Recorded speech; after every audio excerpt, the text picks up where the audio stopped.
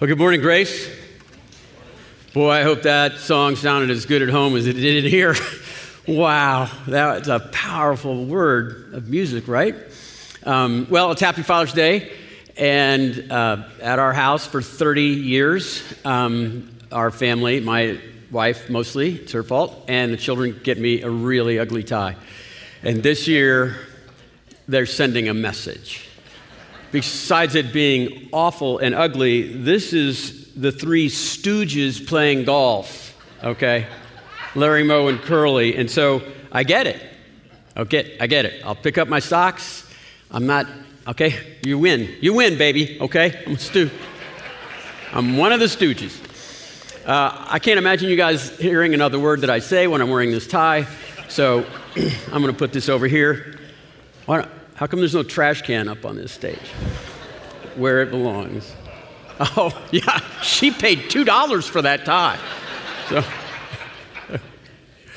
all right, let's get going with our learning time. Why don't you turn to Matthew chapter 14? I'll meet you there. Here's a great quote from Thoreau. Nothing is so much to be feared as fear. Nothing is so much to be feared as fear. Fear can rule your life like very few oppressors. John Lloyd Ogilvie, he's a scholar's pastor, and he asked an insightful question. He said, what is the most frequent command in the Bible? What would you think it is? Love more, right? I mean, the greatest of these is love, but it's not. Hate not is not the greatest command. How about be humble? Almost every sin has its origins in pride somewhere. So be humble. Pride not. That's not it. In the Bible, you'll find, like no other command, simply these two words. Fear not. Fear not. Lo, I am with you. Be strong and courageous. Do not be afraid. Trust me. As a matter of fact, Ogilvie says, apparently, we should hear fear not at least once a day because there's a suspicious 366 times that it's mentioned in the Bible. That's one for every day and on leap day too. 366 times it says, fear not. And why would this command be so common in the Bible? Fear not. Don't be afraid. Doesn't seem like it's one of the top 5 vices. I don't think we've ever asked someone to leave our church because they live in fear. It doesn't appear to be something that's just right up there. God doesn't say fear not because he wants us to live comfortable and safe and emotionally tranquil lives. As a matter of fact, usually you see fear not right after the Lord sends somebody into something that's fearful. Go do something fearful, fear not. Here's the reason he says fear not. Fear is the number one reason that we use to keep us from doing God's will in our life. Fear is the emotion that keeps us from trusting God in new ways, transforming ways. And here's the thing. If you truly want to have intimacy with God, if you want to know him and enjoy him, you have to overcome fear to do that. Like when you trust God in new ways, it is in trusting God in new ways that you come to know what he's like. You come to have an experience like with him. You feel his presence in that.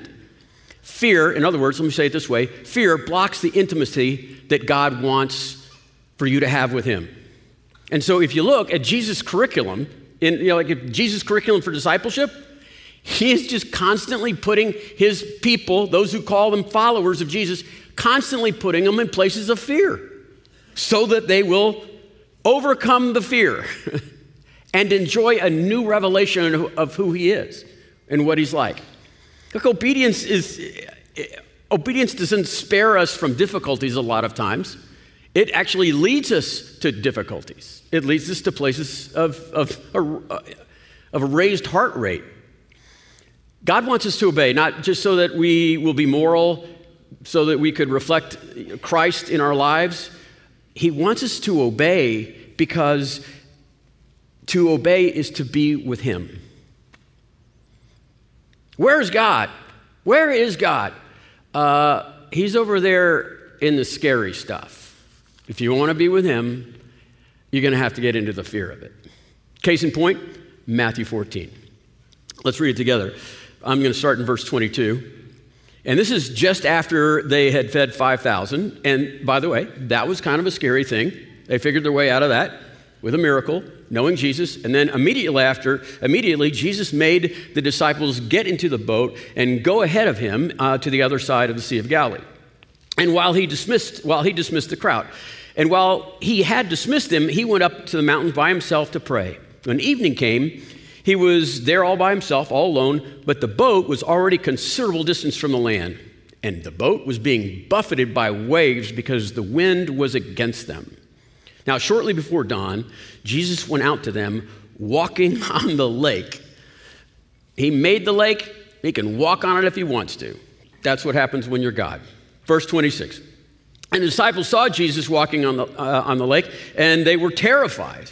It's a ghost, they said, and they cried out in fear. They were terrified, and now they're crying out in fear. They were out in a storm that was causing them to work hard to just navigate. That's a fear that they did understand. Now they've entered a fear they don't understand. Now they're talking about a ghost. And then Jesus interrupts them and says, Jesus immediately said to them, "Take courage. It is I. Don't be afraid." There it is. Don't be afraid. Take courage. You don't need to do this. This is the theme here. Okay, this is the theme of this whole story here. Is that why not be afraid? How does faith or trust quench this fear that they're involved in? Well, Jesus arranged it. Jesus was the one who sent them out on the boat. Jesus the one who sent the storm out on the lake. Jesus the one who is literally with them right here. This is a sovereign act, and when you understand the sovereignty of God and the way he works, you can realize he's there with you. But here's where it gets strange. You might know the story. Peter answered Jesus, "Lord, if it is you, then command me to come out to you on the water." Love this guy, right? I'm going to do something, then I'm going to think about what I should be doing later. Story of my whole life. Ask my mom. Do, then think. No, you're supposed to think, then do. But he gets out there. Jesus says, "Come," he said.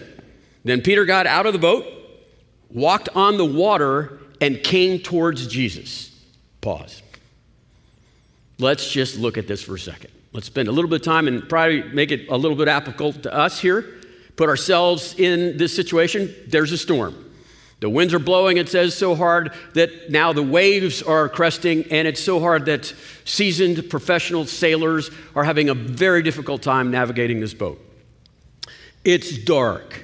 It says it's in the early morning. It's probably about 3 o'clock in the morning during a storm. Jesus calls Peter out to walk in the water. I'm not an expert on walking on water, but I'm thinking at noon on a still lake is probably going to be easier than 3 in the morning during a storm. Probably just as hard, frankly, but you get the idea.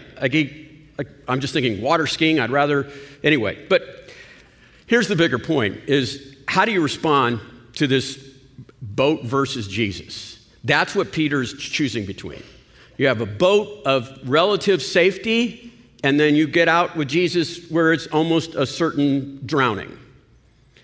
The problem is, if you want to, John Ortberg wrote a book, it's titled Great.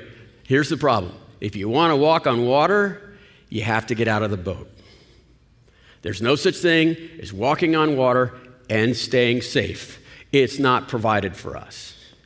And the bigger like existential pull here is, don't you know that there's someone,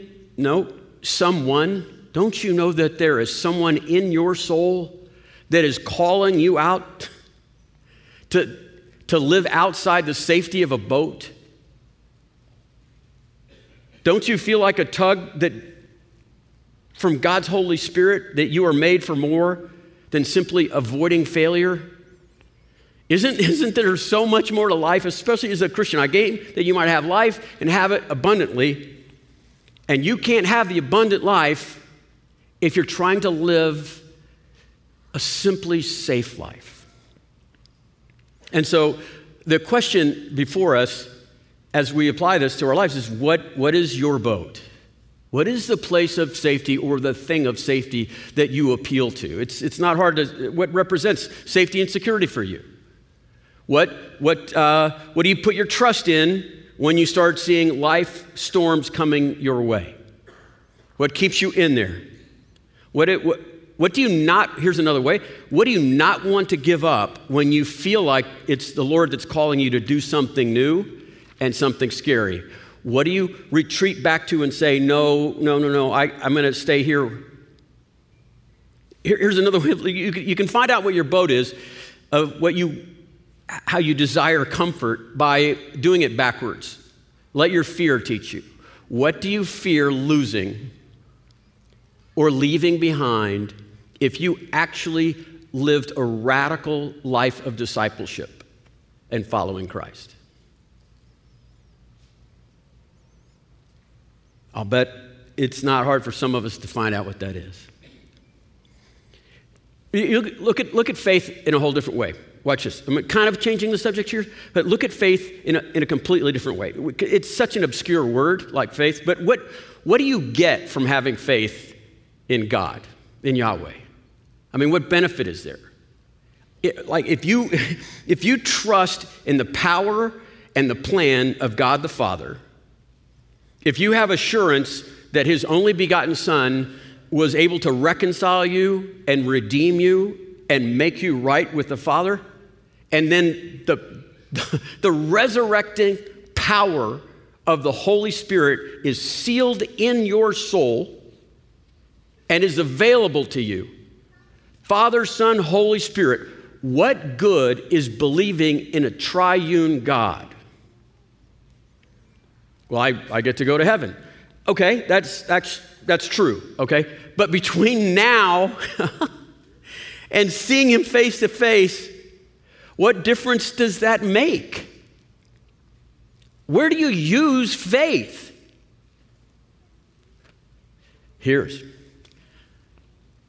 You need faith and trust in a triune God for everything of significance that needs to change in your life. You will need the power of the Spirit, the relationship with the Son, and the honor of being in the family of the Father for you to have radical life change in your life. In other words, there's parts of our lives that we have to change, that must change, or we cannot change, and we need to learn to live with that. We need to learn to live responsibly with the things that we cannot change. That radical change and that living responsibly is going to be a miracle, supernatural power. Again, let me just say it in our words, like what we say around here. To become like Christ in all of life, you will have to face the fears that keep you from wanting to change. To become like Christ in all of life, you have to face the fears that keep you from becoming like Christ and get out of your boat of safety, or you will stagnate. You will not have a life of faith. You will have death of faith. That's how and where you trust the power and the goodness of God to become like Christ.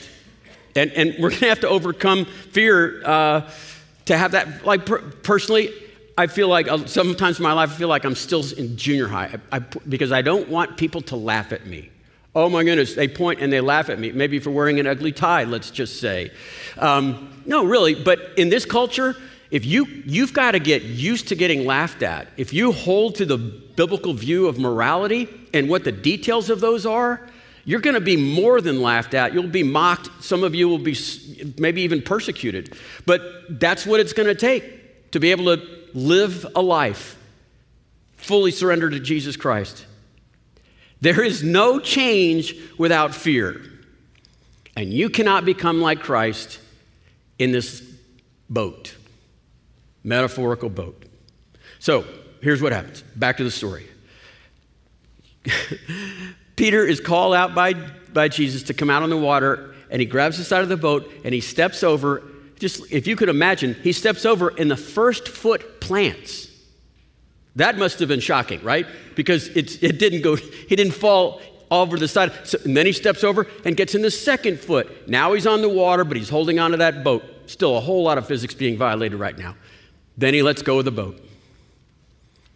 There he is. I mean, this is bigger than the moon landing, okay? One great step for mankind. Yeah, because that was a marvel in engineering. This is a miracle. This is the only, human, not divine human. This is the only human to ever walk on water. And he's doing it. Wow. He's walking on water. And then, well, when he saw the wind and the waves, right? When he saw the wind, he was afraid and began to sink. And he cried out, Lord, save me. Lord, save me. He got out into the wind. He got out there and then he said, wait, what? There he is. Now I'm thinking. And what I love about the story is it says he began to sink. I love that because if my understanding of physics is right, he would have just splashed into the lake. But Jesus is even suspending his descent, right? This is the glory of God and his graciousness. He's gives him enough time to cry for help. So he does. And then immediately Jesus reaches out to his hand and caught him and said, you of little faith, why did you doubt?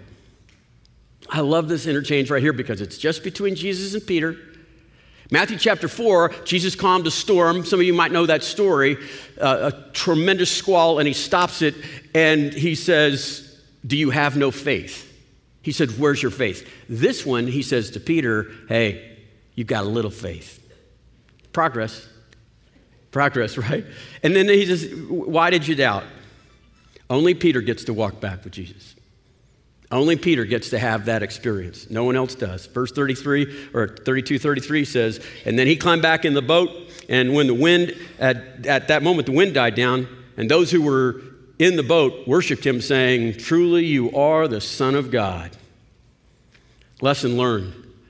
This is a very significant progression in the storyline of Matthew. In Matthew's gospel, what we've seen is the Magi have worshiped Jesus, and then a leper will worship Jesus, and then a ruler will be at the temple, and he'll worship Jesus. But this is the first time that the disciples will worship Jesus.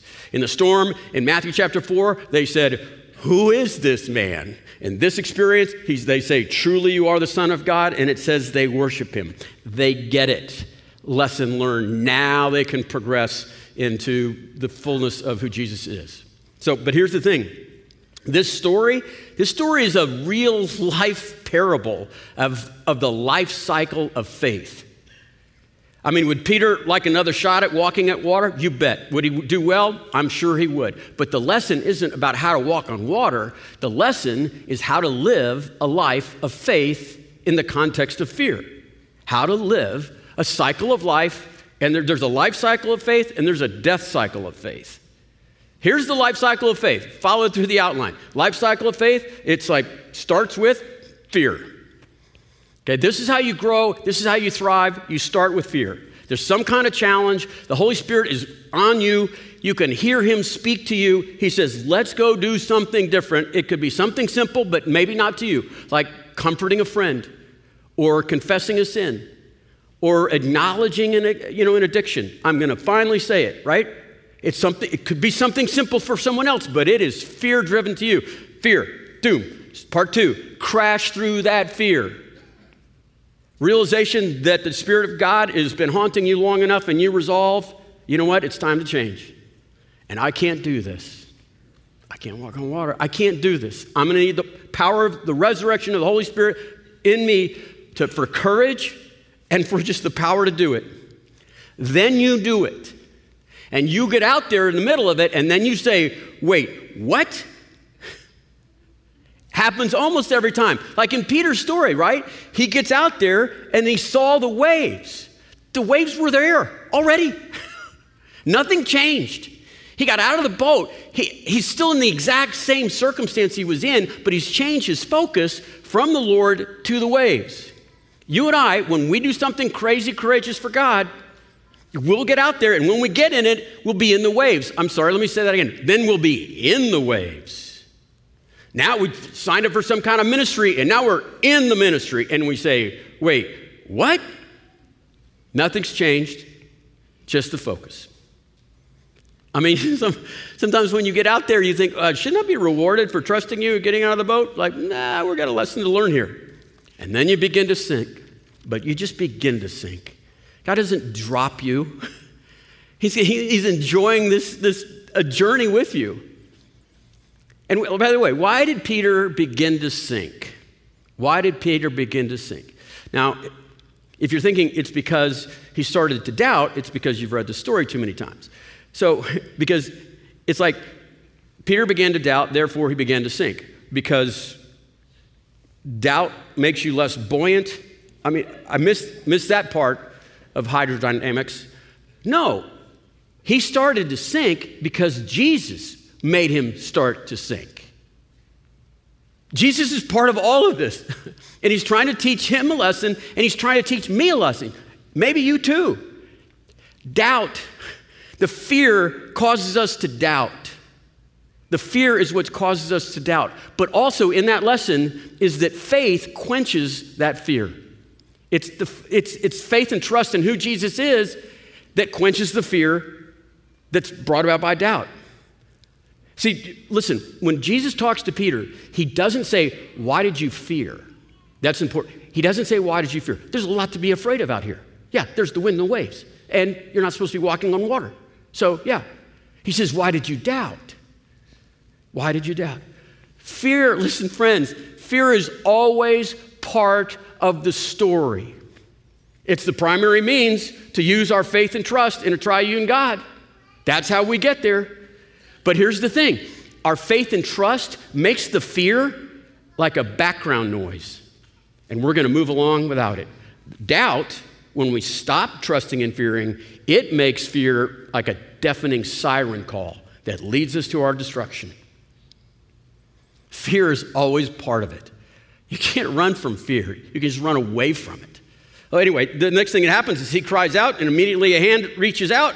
That's what happens, and you're strengthened by Yahweh. You're in there in the moment, and then that leads to worshiping the one true God. After every new adventure, you're going to find yourself saying, wow. That's why we call it a God thing. Even the phrase, a God thing, is an expression of worship. I couldn't do that. Jesus did that. I couldn't have succeeded in that context. That was the Lord working through me. That's how the cycle, the life cycle of faith works.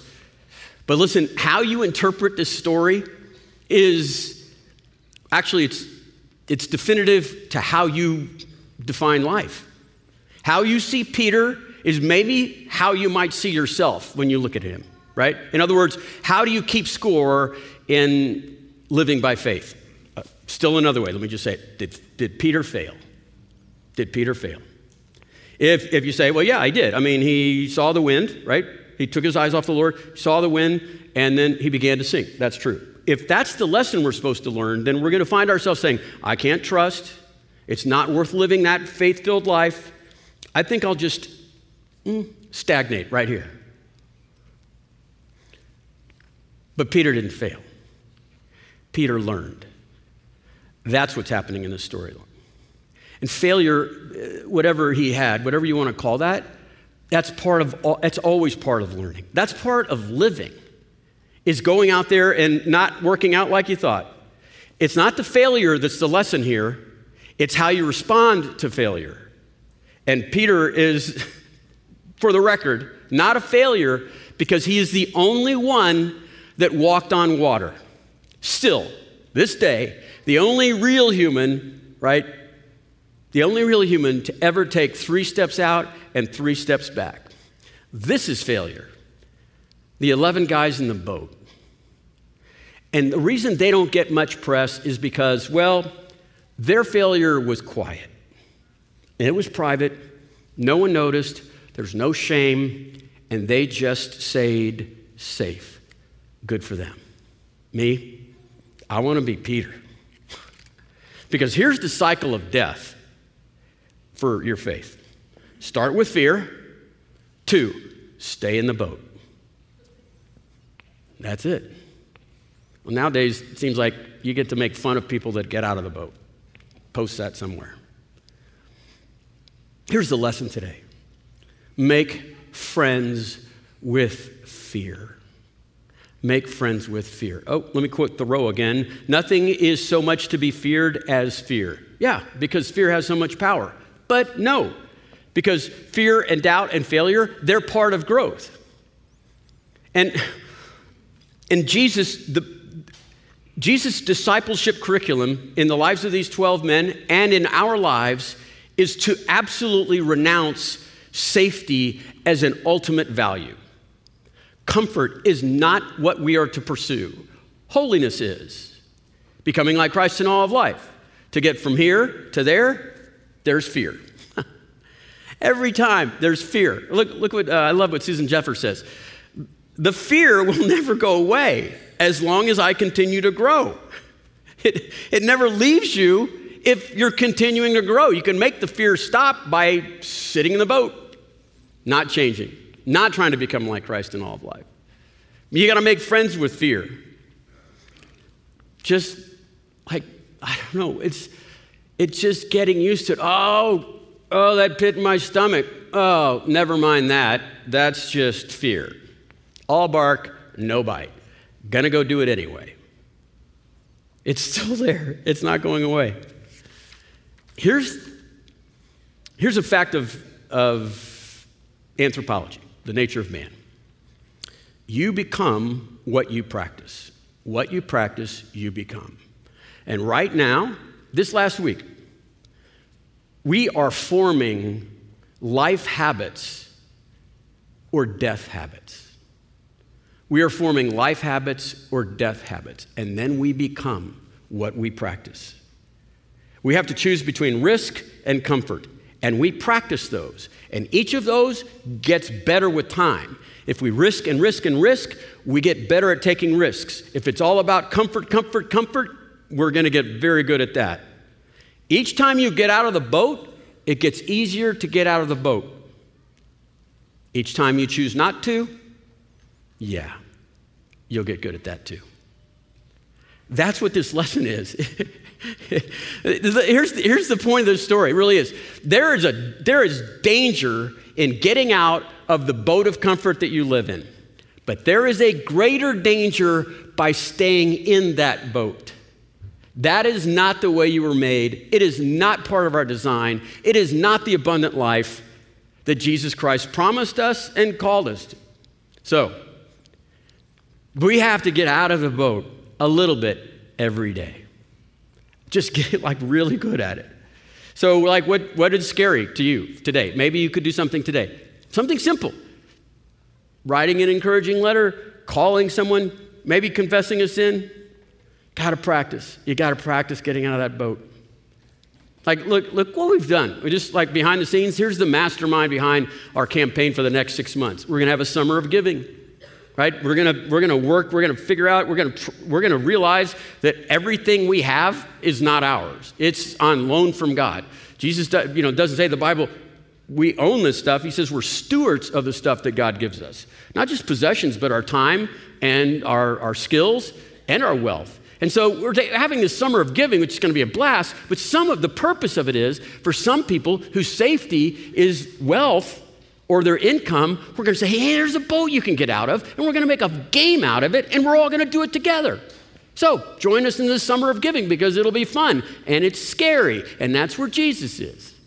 We're going to have a fall of serving. You know why we're having a fall of serving? Because some people, like other people say, this is my money. Some people say, this is my time. It's like, no, it's not.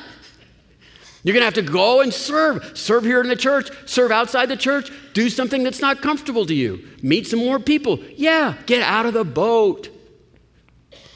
We're having a big outreach on August 15th. I told you, let's go, man. High attendance Sunday, August 15th. We're going to bring the gospel clear and friendly, right at them. And we're asking everyone in our congregation to be a minister with the people that God has brought them to in his sovereignty, right? Prayer, care, share. Why? Because it's scary. The giving and the serving and the outreach, prayer, care, share. Look. These aren't programs. These aren't like events that we're going to do and say, well, we did that in 21. Let's go. Let's do something else. No, these are lifestyles of walking on water. It's a lifestyle of water walking. It's like collectively as a team, we're getting out of the boat every day. We'll find something that scares you, and then we'll push you out of the boat. Come join Grace Covenant Church. It sounded better when I wrote it down. It sounded much. But I'll work on that between services. Why would you walk on water? Because that's where the growth happens. Getting out of the boat, that's where true faith grows. That's where doubts die. You have a fear, you have a doubt about the nature of God, and you go and challenge that with fear, and you go into that fear, and you realize God is greater than the fear that you've been running from. Because living in fear is not living. Living for safety isn't safe, and it's not living.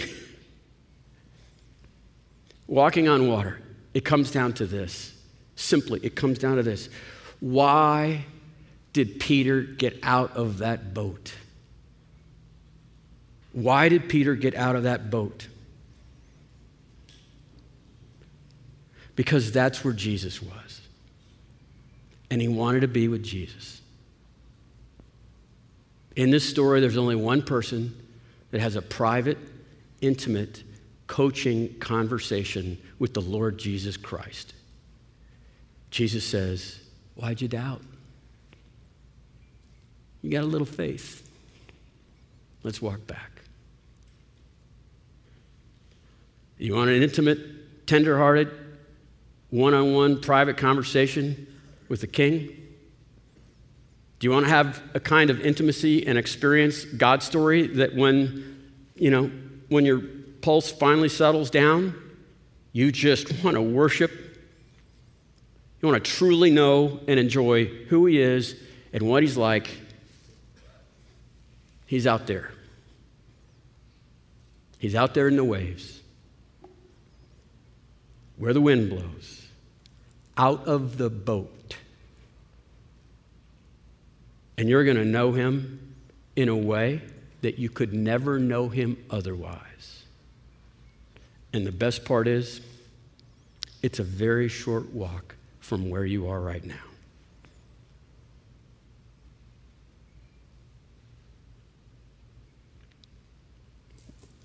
What if we were a church of water walkers? Wow. That would be a great thing to pray for. So, maybe you could join me in that. All right, let's do this. Could you just close your eyes, bow your heads, that stuff, right? But just turn your palms up. Receive something maybe. Say, Holy Spirit, speak to me. Holy Spirit, show me that there's more than safety and security and calm.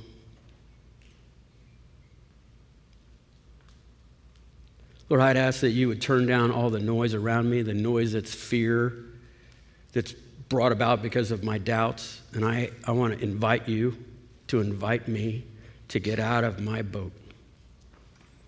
I want to invite you to call me, and I'll come. Lord, I receive your invitation for the abundant life, and I, through fear, have chosen to have a safe life instead. And now, Lord, I'm tired of that. I want to become like Christ in all of my life. And there's only one way for that to happen, Lord. I acknowledge now that it is transcending the fear that keeps me from knowing you. And so I'd rather know you and have a round of fear than stay where I am. Set me free from me. Do this to Grace. Do this to our church, Lord. Set us free. Make us dangerous. We pray this in Jesus' name. Amen.